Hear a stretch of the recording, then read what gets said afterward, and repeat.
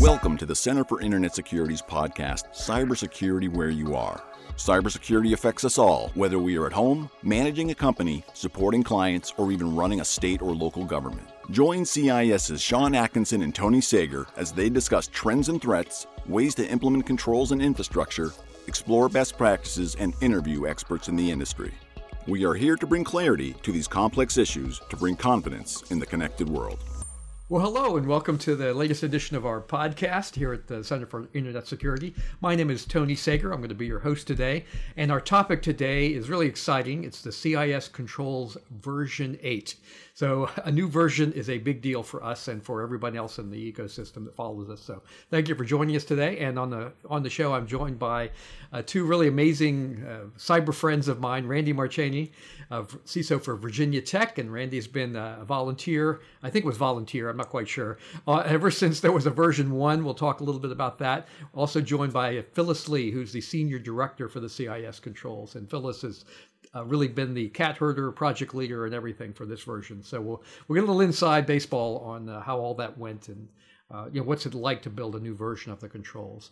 And so for background, I go back to when there was a sort of version 0 or maybe version -1 of the controls. And if you've ever heard the origin story, it goes back to just an attempt by a handful of folks to look at this problem of cybersecurity. And this was probably 2008 or so, and just help people sort out what were the most important foundational things to do.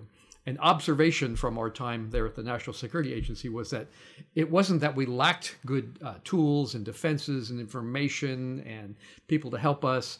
It was that the typical enterprise that we dealt with, whether it was in government or not, was just overwhelmed by the problem. They're flooded with tools and marketing claims and friendly advice and consultants' opinions and security wizards trying to tell them this is the most important thing to do. And our goal was to just, it was very modest to start with, just to put together some ideas to say, if you don't know where to begin based upon our experience, start here. And that was a 2-page letter. And I never dreamed it would turn into something quite so big with such a wide audience. And there's an old joke. If I'd have known I was going to live this long, I'd have taken better care of myself. Sometimes I feel that way about the controls. That is, if I'd have known it was going to become such a big deal, maybe we would have done it a little bit differently. But in hindsight, I think it worked out perfectly well. And so here we are about to release version 8. It's a major change. We'll talk about some of the process, some of the history of this, and some of the key things that we're accomplishing here with version 8. And it's really a big step up in both, I think, impact, complexity, and the ecosystem that has built up around the control. So really exciting to be a part of this. So Randy, I'm going to start off with you because, you go back to a version 1, right? That original 2-page letter that came out of NSA, again, I never dreamed it would turn into something quite this big. And I remember when the project leader that worked for me at the time leaned in the doorway, knocked on the door frame and said, hey, we just got a call from Alan Paller at SANS. He got a hold of our 2-page letter and wants to know if he can build a project around it, basically a community service project. And I think you were one of the first people that Alan turned to, Randy. So tell me about that first conversation. What was the idea that was proposed to you, or what was the sort of the big thought that Alan had that was going to bring about the idea of what became the CIS Controls? Well, it goes back even further than that. When Alan first approached me, I was working on a project with SANS that was called the Top 10 Internet Threats, and that was a consensus thing that came out in the late 90s, right around 2000. And the idea was to sort of say what were the common vectors that were coming in. And in typical, Alan fashion, it was a survey across all the sectors of industry. And we came up with these 10 things that were internet threats. And then it sort of evolved into, well, now that we got the threats, and then some people said, well, only 10. And they decided, and it was Unix-based, because at that time, those were the computers that counted, right? And so they were mostly Unix-based, but there were 10 threats. And then they decided to expand it, and that evolved into what we called the top 20 internet threats, 10 of which were more Unix-based, and the other 10 were Windows-based along those lines. And so then from that top 20, and I was involved in all of those. It started out, as with all Alan Paller projects with me, he gives me a phone call and he says, "Hey Randy, do you think you can do this?"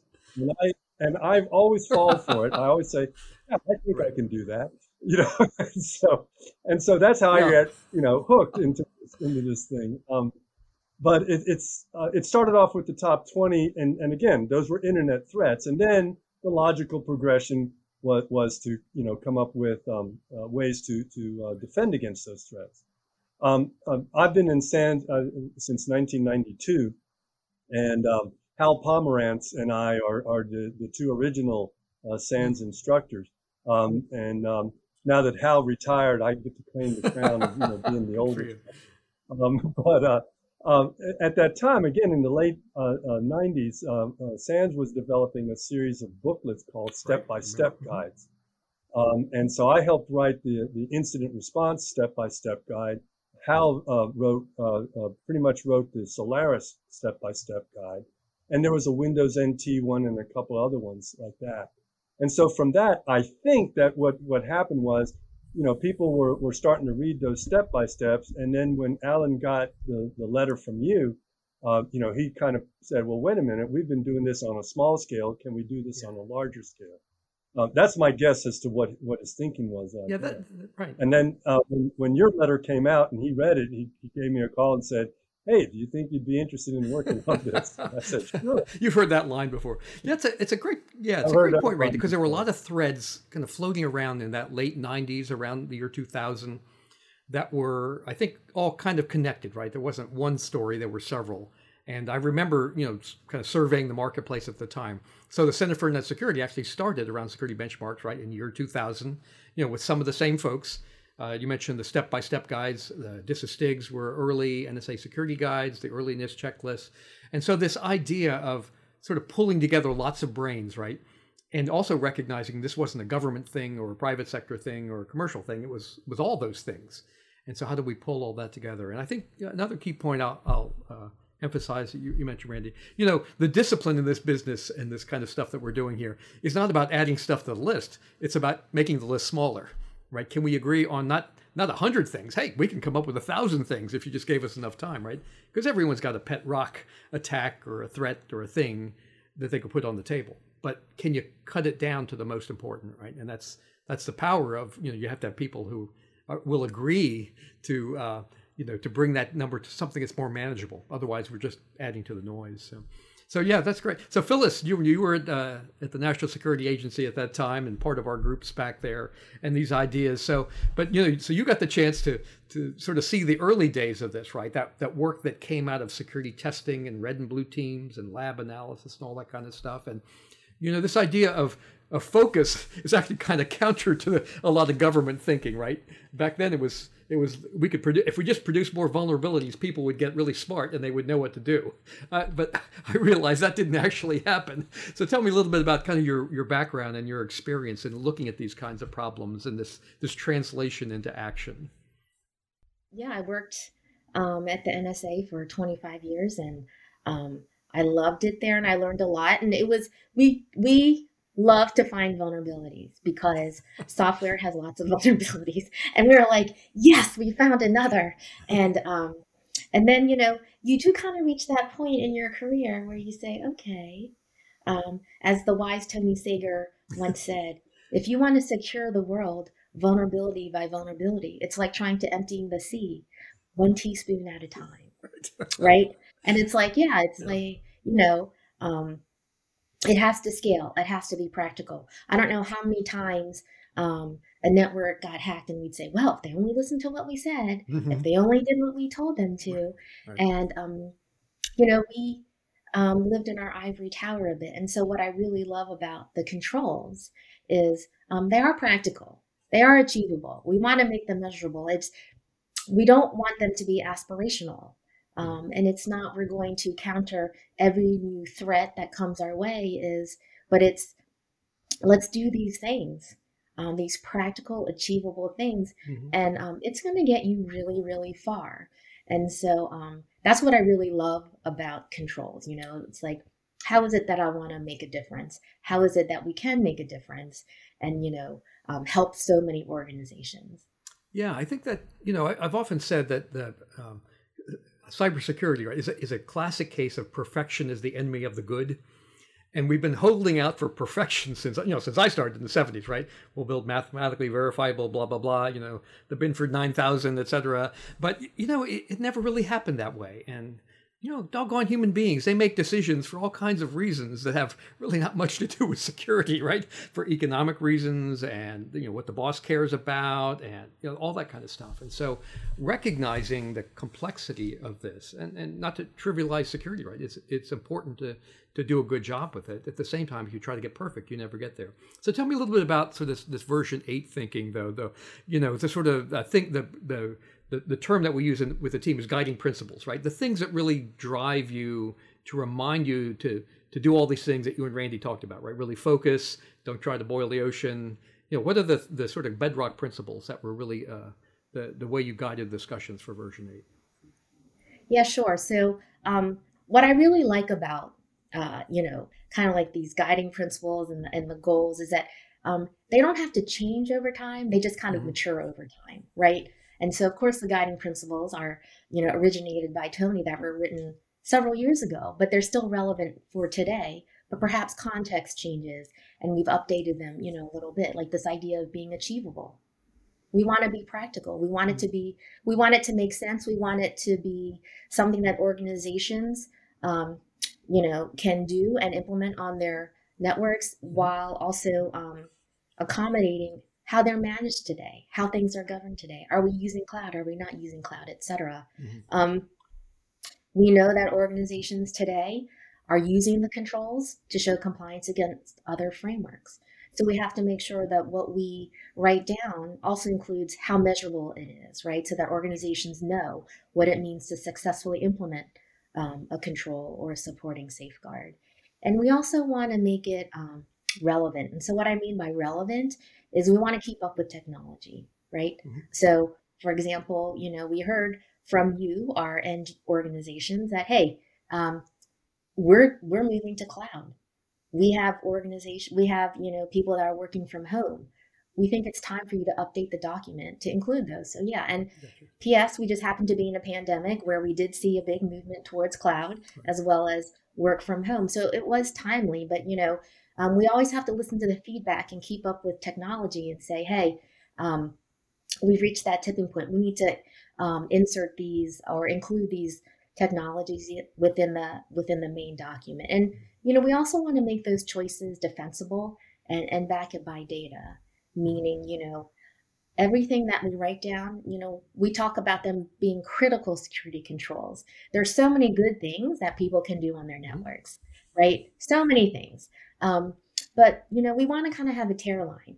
What is it that organizations really should implement on their networks that will either defend against a real world attack or threat, or perhaps detect against a real world threat or attack? And so I really like that we have those guiding principles, and it really does force the group and to focus. Like you said, it's hard. You have a group of experts. They all have their come from different communities. They all have their own biases, and you just have to kind of keep them focused and say, okay, let's agree to do these things. And they all sound really good. You can't argue with them, and we all agree, and then we can move forward. Yeah, I think you hit that. Security is full of like good things to do, right? You can sort of explain anything. You could look at any control catalog and say, well, there's a reason why it's in there, but you can't do them all. You're just overwhelmed by the problem. So, Randy takes back to the sort of early days of this, the earliest version. So you gave the example of you sort of got the focus first on threats, right? Okay, there's an infinite variety of attacks and possibilities out there, but let's try to bring it down to something more manageable, right? The things that we should really care about. The top 10, was kind of the and then this translation into action. What do I actually do about it? Can you tell me a little bit about sort of the thinking there and the feedback and, kind of the opinions or the things that were hard to get people to agree to in those early days? Yeah, hard to agree. That was always everything, everything there. But I think, I was part of the team that developed the original CIS benchmarks for Solaris, for AIX, for HPUX, and Windows NT. And that was truly one of these things where they got, people from 300 different organizations all over the place, all over the world. And it started off with them submitting, the question was simple. Do you have a security configuration checklist, and can you send it to us? And then, taking a look at all these checklists that came in, we noticed that there was a bunch of things that were in common across all of them. And that's where, we started off and said, well, look, if this is across everybody's, let's start with this subset here. Yeah. And the whole idea behind the benchmarks, because, I spent most of my career as an IBM systems programmer. I'm like you, Tony. I go back to the 70s, and I forgot to bring my deck of cards that I have in my office when I like to show students, what it really was like. I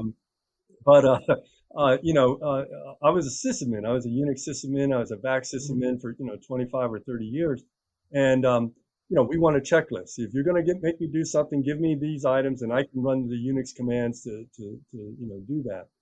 And so we started off with that type of a benchmarking process. That's the early benchmarks, and Hal and a bunch of other people that were in the group, they made and they pushed for, and I'm glad they did. They said, we don't want to just say, make sure your message of the day is complete, but here's the actual command to do that. And they went out and they looked up the commands themselves. They put those commands in the benchmark document so that, if somebody, it was a little bit of chipping away. You put yourself in the mindset of a sysadmin. You're going to make me do that. That's extra work. Okay. But wait a minute. You're telling me to do this, but I'm going to have to research the command to do that. Oh, wait, it's there. Okay. Now you're going to make me, create, I'm going to have to build a script to do this. But wait, the command is syntactically correct, so I can cut it out of the document and paste it into a file. So, it was designed that way by sysadmins, knowing what the sysadmin tricks were to not do something. Gotcha. You got to play to the psychology of implementation, right? And so, I think that's a there's a when I talk about security frameworks, right? I say they range from the cosmic to the microscopic.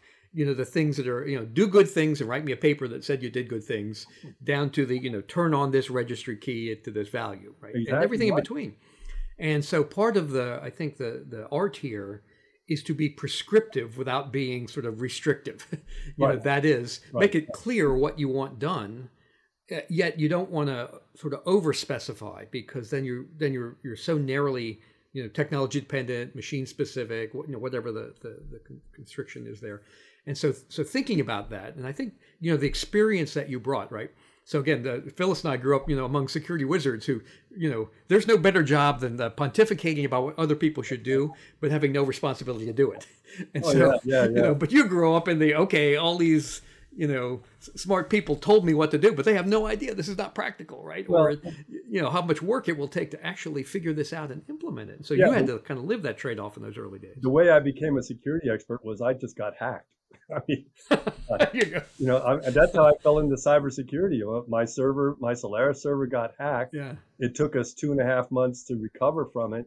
And, number one principle of sysadmin is to be lazy about things.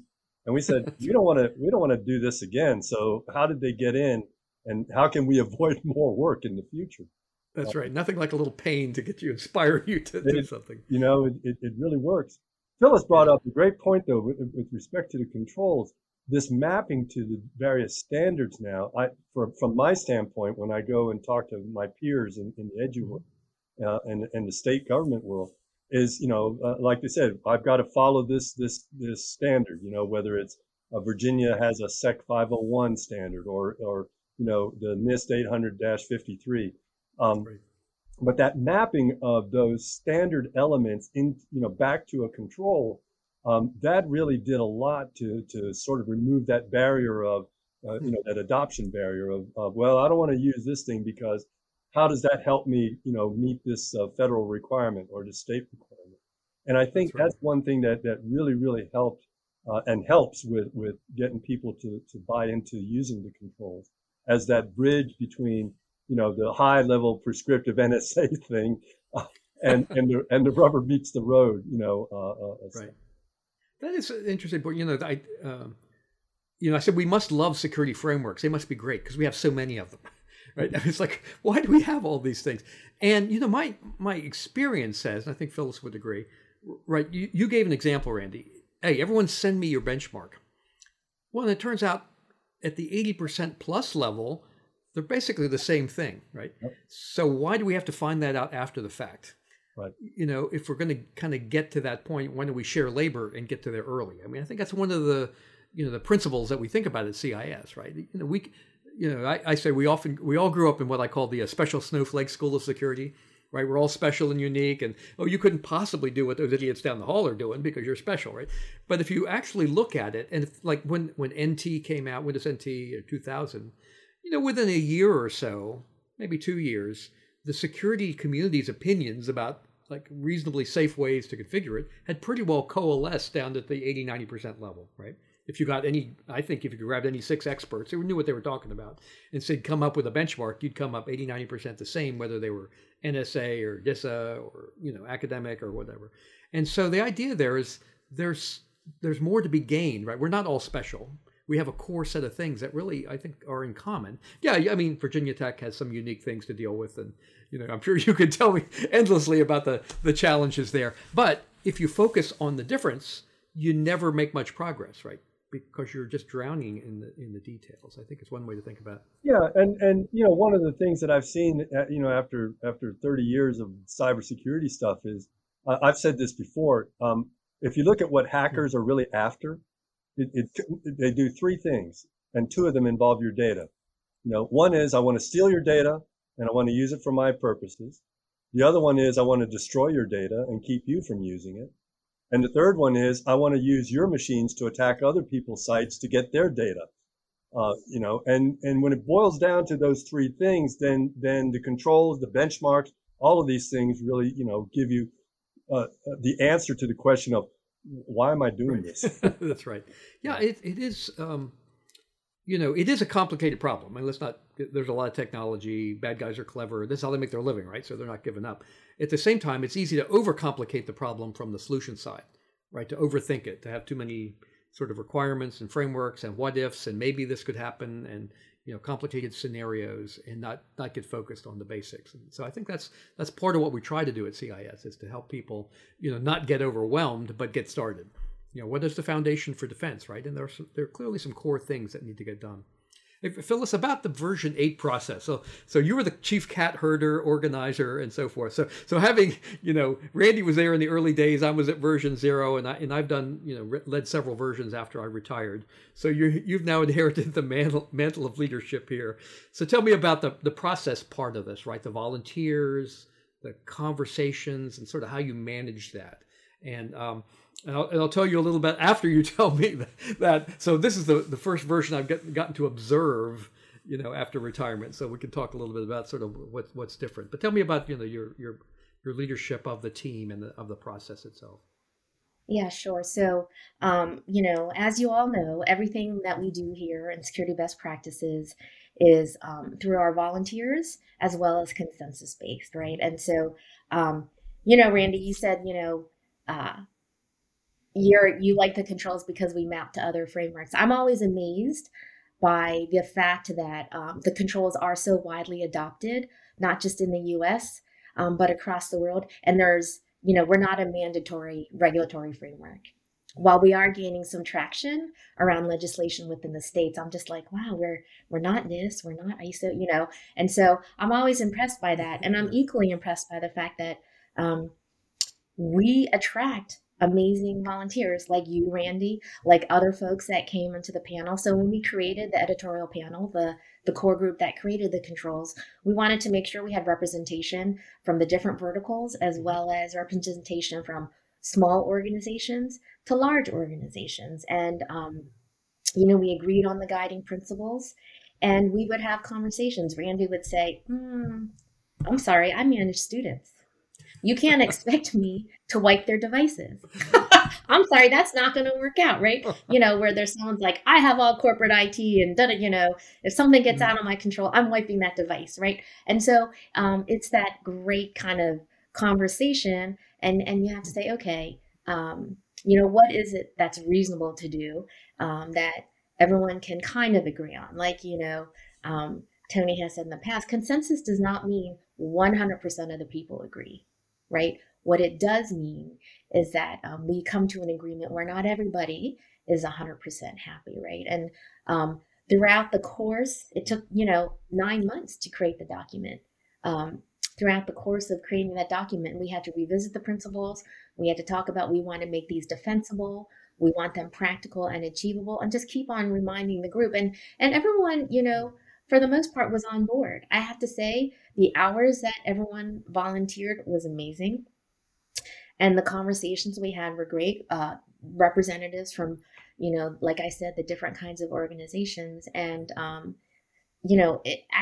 thought it was one of the best experiences I've ever had, because everyone wanted to be there. No one was told to be there. It was not another duty as assigned. It was let's just do some outreach. And everyone's like, yeah, okay.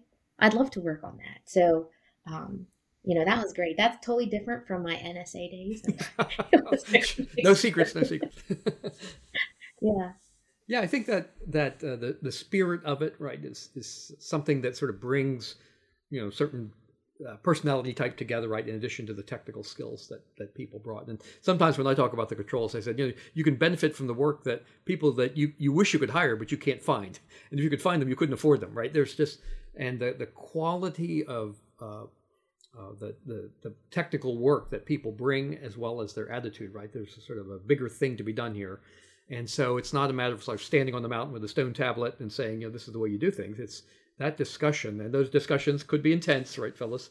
There were some that were very, heartfelt, right? Everyone brought some experience to it, and I think sorting that out is really important, and because these are the real life questions that people have to deal with every day, right? And so having these multiple perspectives was wonderful. So Randy, you came up sort of through the sysadmin route, and then hold a major security job at a major institution here. But tell me a little bit about sort of the practical implications for you as a guy who's got to kind of make this work. And you work in the. I always said universities were BYOD before it was cool. It was just when you describe the work that you have to deal with, and between the academic personalities, the students, the interlock, right, the connection to the rest of the world of research, for example. And sort of how do you look at some of the trade-offs there and the implications for the ideas that you brought to the controls? Well, the thing that I always, it used to bother me when people say, "Oh, you work at a university, you have no concept of what the real world does," and I'm like, "Oh no, you have no concept of what the real world does. I see the real world every day."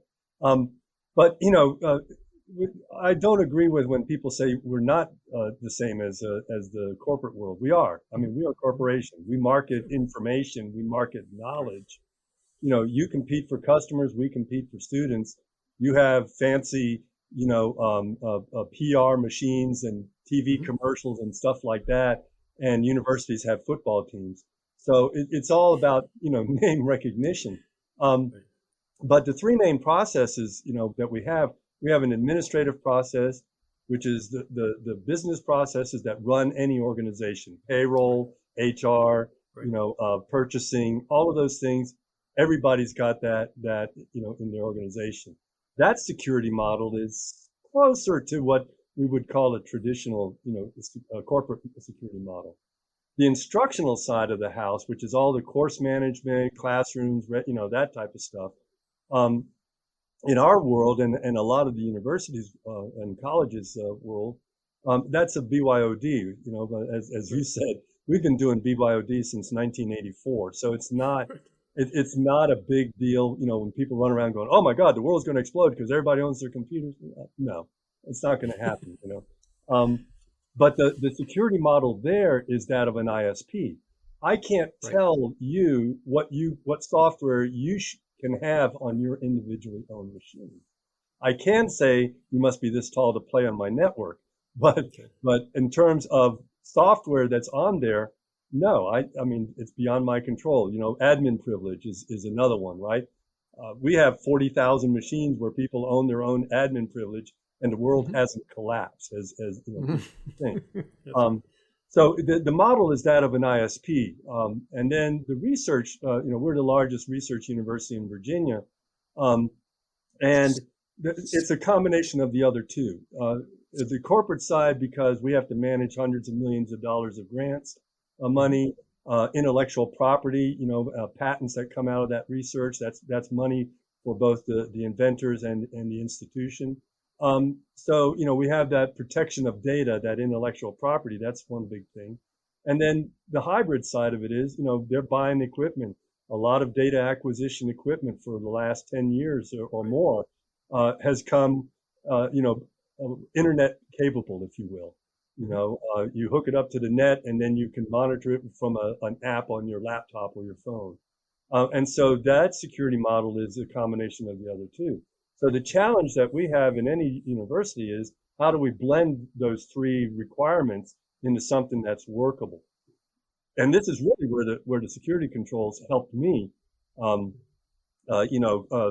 figure out and design an architecture, to address these issues. Where I like to poke at my counterparts, the other CISOs in the commercial world and in the government world is, and this was, before the pandemic. Now with pandemic, I'm like, work from home. We've been doing that for good billion work years. From dorm. Right. Work from dorm, work from airport, work from wherever. Yeah, absolutely. But there was a quote that said, from a GCN magazine, this guy, I can't remember, Patrick something. But he said, we have to design our security architectures basically on the premise that we have to come up with something that allows a user to get to their data from anywhere in the world. And their data literally can be stored anywhere in the world, which, kind of pulls that whole cloud model into our process. Yeah, absolutely. Phyllis, I know you had something to add.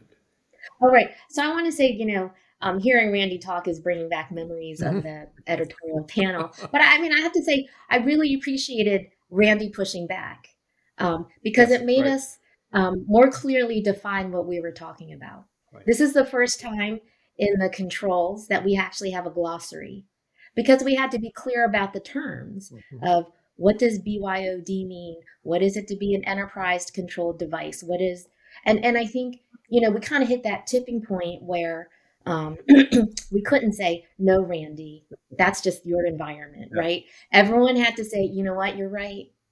We're, people's data is everywhere now.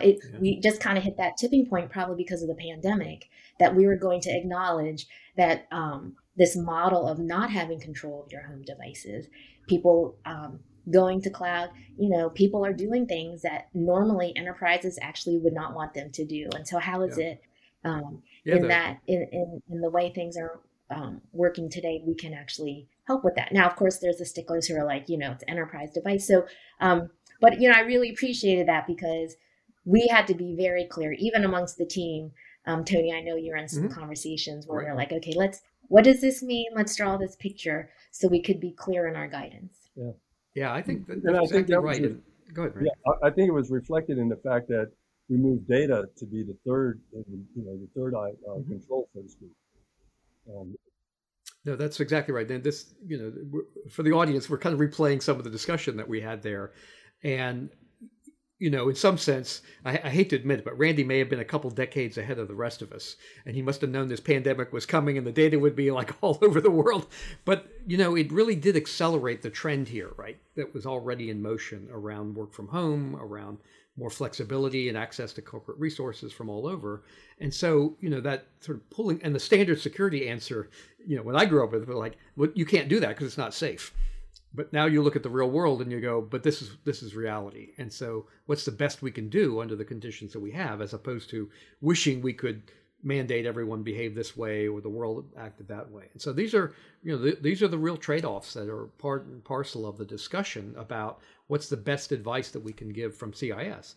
And again, it's not about standing on the hill and telling everybody that they're wrong. It's about helping people survive, right? How can we conduct business? How can we educate students?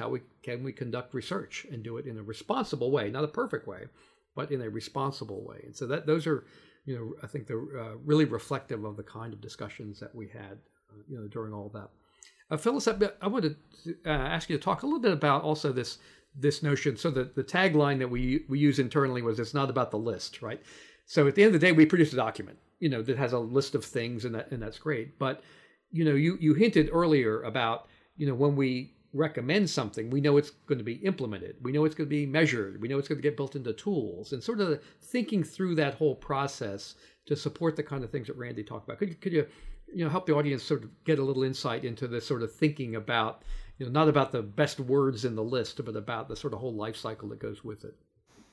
Yeah, sure. So, when we created the controls, we collect a lot of feedback from organizations, right? And so, some of the feedback was, but why should I do this first? Or what's, we need more prioritization. And so that's how the implementation groups came about.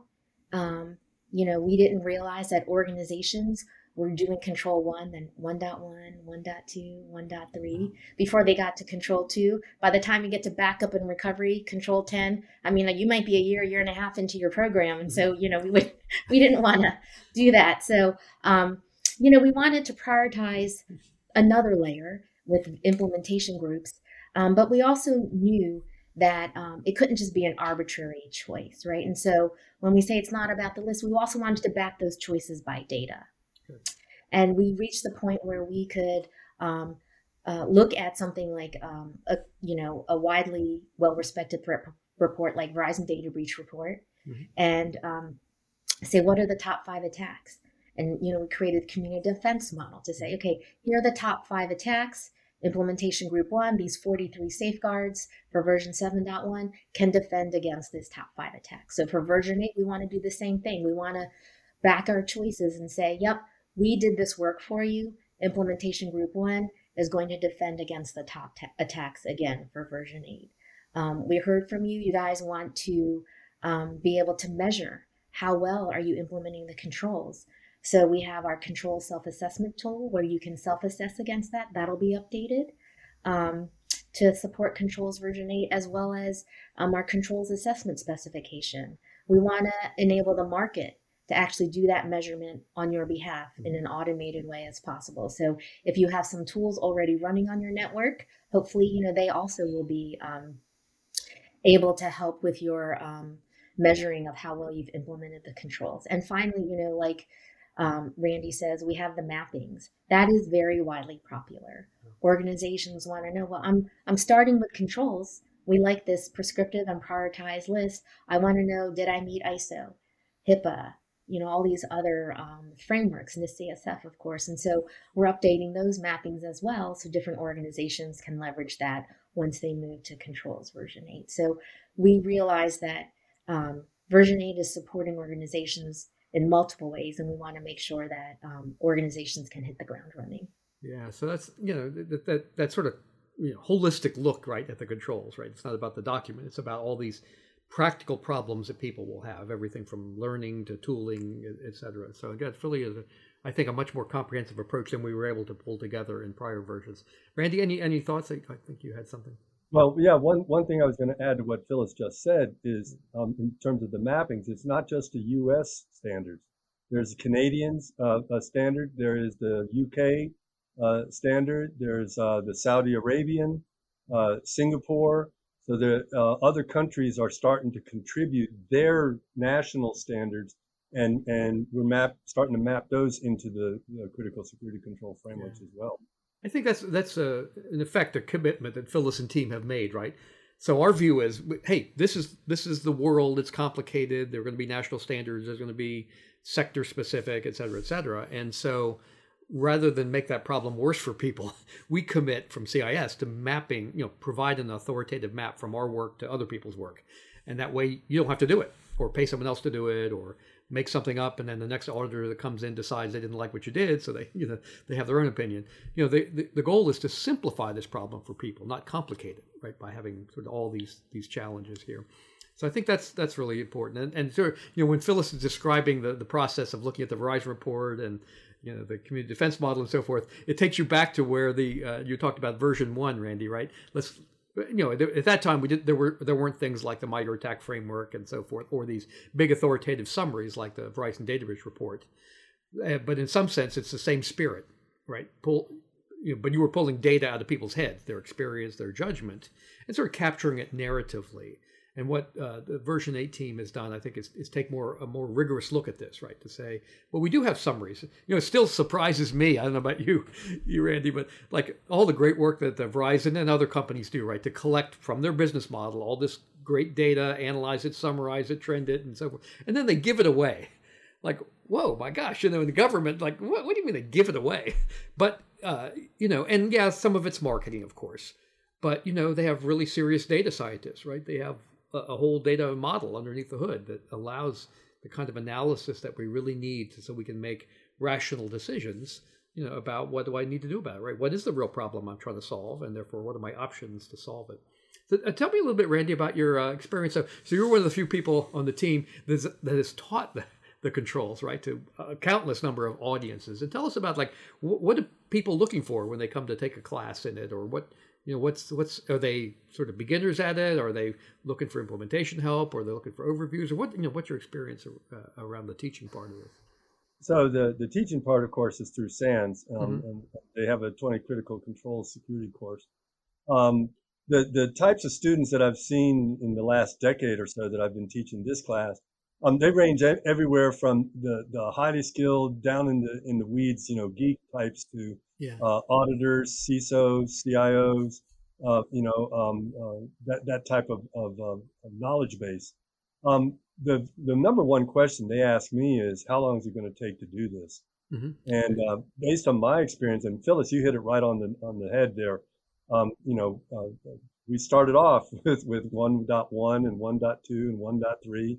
And we sort of split it up a little bit. Okay, you take controls 1 through 3, you take controls 4 through 5, that type of stuff. But we started kind of going in that progression. We did make a skip, we moved to data and application security first. But I tell people, I said, look, this is a 3 to 5 year project to fully implement the 20 critical controls. It's not the technical stuff that's going to get you. The biggest challenge that we had at Virginia Tech, and after talking to some of my students who've gone through the class, the biggest challenge there was basically finding out who in my organization had the data that I needed to do the control. To get to figure out where we were with the control. Oh, inventory of hardware. Well, let's see. The networking group, that's one source, but I have to go to purchasing to see, okay, what's university owned, right? And then I've got, so I have to go to our property inventory, our property management group, the people that slap your little barcode stickers on there. I had to go to purchasing to see who bought the stuff so that I could assign an owner to the device. So you wind up going to all of these, entities within the corporation or the organization to to find out who has the information. And then the politics come in, because I come in as the CISO and I said, hey, Phyllis, can I get a copy of your network inventory database? And you're like, why do you want to know? You immediately think something's wrong. And it took me a while to learn to frame the question correctly, because I would say, well, I know you have this database. And what that translated in their head was, I want access to the database. And I said, no, I want a copy of your database. I don't want, because they were afraid that I was going to go in and change things and mess things up. So there's a lot of that politicking, and sometimes it has to go up, all the way up to the president's level or the CEO's level, so that, because one VP says, well, I outrank you. And I was like, well, no, you don't. But okay, let's go that route. So the challenge was finding who had it, finding what form it was in, and then finding out, can I get access to it when I need it? So those are the big delay factors when you're implementing any of pick a control, account management. Okay, who in your organization does account management? Well, is it your help desk? Is it, Tony, you're my boss, so you signed a form that authorizes me to get an account, which then that form goes over to Phyllis, who's the identity management, head of the corporation, who has to sign off on it. And then that's in one database and another database, and so on and so forth. So those are the big challenges that I tell students. This is what to expect. We did have one customer one time that they got from their board. They said you're going to implement the 20 critical controls in 15 months, and I don't know if they did or not, but I think they came. I was just about to say, do you have their email address? See how that went. I'd like to talk to them. So I haven't heard from them in a while. So they're busy. They're busy. Yeah, they're busy. But it reminds us all of, like, these are challenging problems, right? Especially in a big, complicated, distributed, computing enterprise like a university, in that there's no magic solution, right? You're not buying a thing to solve this problem. You're not training, a select group of people to solve this problem. You're really putting in place technical measures, but also management processes, right? Administrative controls. I mean, this is about good management, right? Not about magic. And so that's something that's often lost on people, is that, because people want to solve this problem, but, there's a lot of problems in life we don't solve. We learn to manage them, right? We build visibility in, we build in control, we build in, a way to detect when things go wrong and corrective measures, but we don't make the problem go away. We learn to manage it, right? And so it's important to remember that's a big part of this cybersecurity business. By the way, we don't make problems in safety go away either, or public health, right? We learn to manage those, right? With a whole mix of a range of tools there. So Phyllis, we're about to hit release point here with version 8. Very exciting, and but what do you do next? Put your feet up for a couple of years and wait for the next versions, or what's next on the horizon for you and the team? So just so like I say, we're always getting feedback. Mm-hmm. I mean, we already started our Confluence page for Controls version 8.1. Okay, very good. So we're always evolving everything. Yeah. So, I would say that, we often get requests for different kinds of guides. We call them companion guides. Okay. People have asked us, what about privacy? Randy's talking about data. More and more the focus is on data. That is why that was moved up to Control 3, right? Because follow the data. And so, there's a lot of legislation around data. We're going to look at data privacy. We're going to look at, the different kinds of architectures. People have asked us about zero trust. And so, we are continually looking at or getting the feedback from different organizations on, hey, do you have guidance on this? And so, please give us your feedback, because we take it seriously and then we prioritize based on that. Additionally, across SBP, we want to unify and simplify our guidance, right? So we talk about the economic optimization of our best practices. And one of the first things we did towards this end was create a living off the land attack report on RDP. That's right. That actually has been very popular, especially given in this environment. It's easy to say turn off RDP, but obviously no one's really listening, because how many times do you see in the news RDP is the number one reason why people get into networks, right? And so, we felt strongly, let's not just say turn off RDP. Let's look at our configuration guides. Let's look at the safeguards within the controls and say, how is it that you could best implement or lock down RDP? Our next report on that is going to be on SMB, and we'll be releasing other ones on WIMI and PowerShell. So we really are trying to provide that practical guidance. We know organizations don't have unlimited resources, and so we want to provide, that kind of economic optimization of all the security best practices. And you're not just say implement a guide here or implement a benchmark. Here are these specific configuration settings. And I remind people, there is no magic building or mystical think tank that's dreaming these things up, right? Almost everything you have people working on is based upon feedback from adopters. People who are struggling with problems like, and what should I do about it? So people should bring those ideas, right? Find ways to get to CIsecurity.org, and we're always looking for the ideas. And there's nothing better than someone who brings a problem with some ideas about what to do with it. Then they become like Randy. They get ensnared as a volunteer, and they wind up, really banding together with others who are struggling with the same problem. I mean, that's part of this. We're not all special snowflakes, right? Anyone who is managing IT in this environment is struggling with, lots of the same problems. And the question is, how can we band people together to learn from each other? And I think that's a big part of this, right? There's no magical roadmap except to the extent that people bring us ideas and that you choose to work on them. Go ahead. I mean, that just reminded me, I was giving a webinar and someone on the panel said, I really love the controls, but how come you don't have anything on recovery? Recovery is so important. And I said, that's a great point, but that's not, kind of like that's not the focus of the controls, the aftermath. It really is on these defensive measures to prevent and detect. But I think that's great feedback. Would you like to work on Well that played, well played. I'm happy to convene that community. Yes. I love it when we get criticism on the controls because I'm like, okay, you know what? Have we reached the point where we need to fill that gap? Let's fill that gap. And I'll work with you. And I, like you said, I ensnared him. I have his name. I have his email address, and we're gonna make that happen. Yeah, that's one of the things also that again the CIS, right? People can reach you.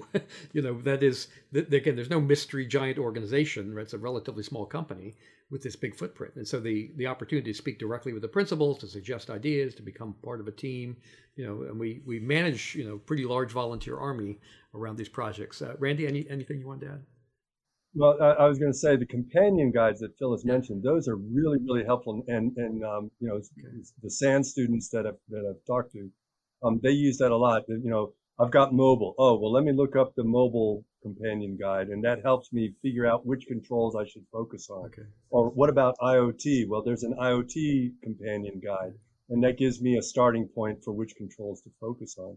So I think the companion guides for me have been a really, really valuable addition to how to implement the actual controls themselves. Yeah, super. Thanks, Randy. I'm sure Phyllis is gratified to hear it because she's always trying to, pull together the best work plan, right, that answers people's questions there.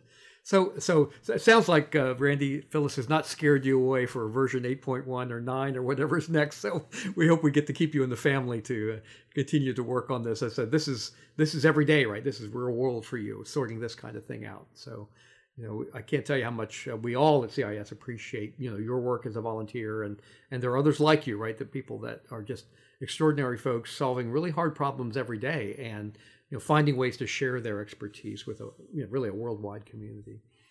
There are a lot smarter people than I am that were on this team. It was great talking. Well, Randy, you carried your weight, no question. So I'm gonna. Yeah, I mean, go ahead. Randy's just being modest. Yeah, exactly.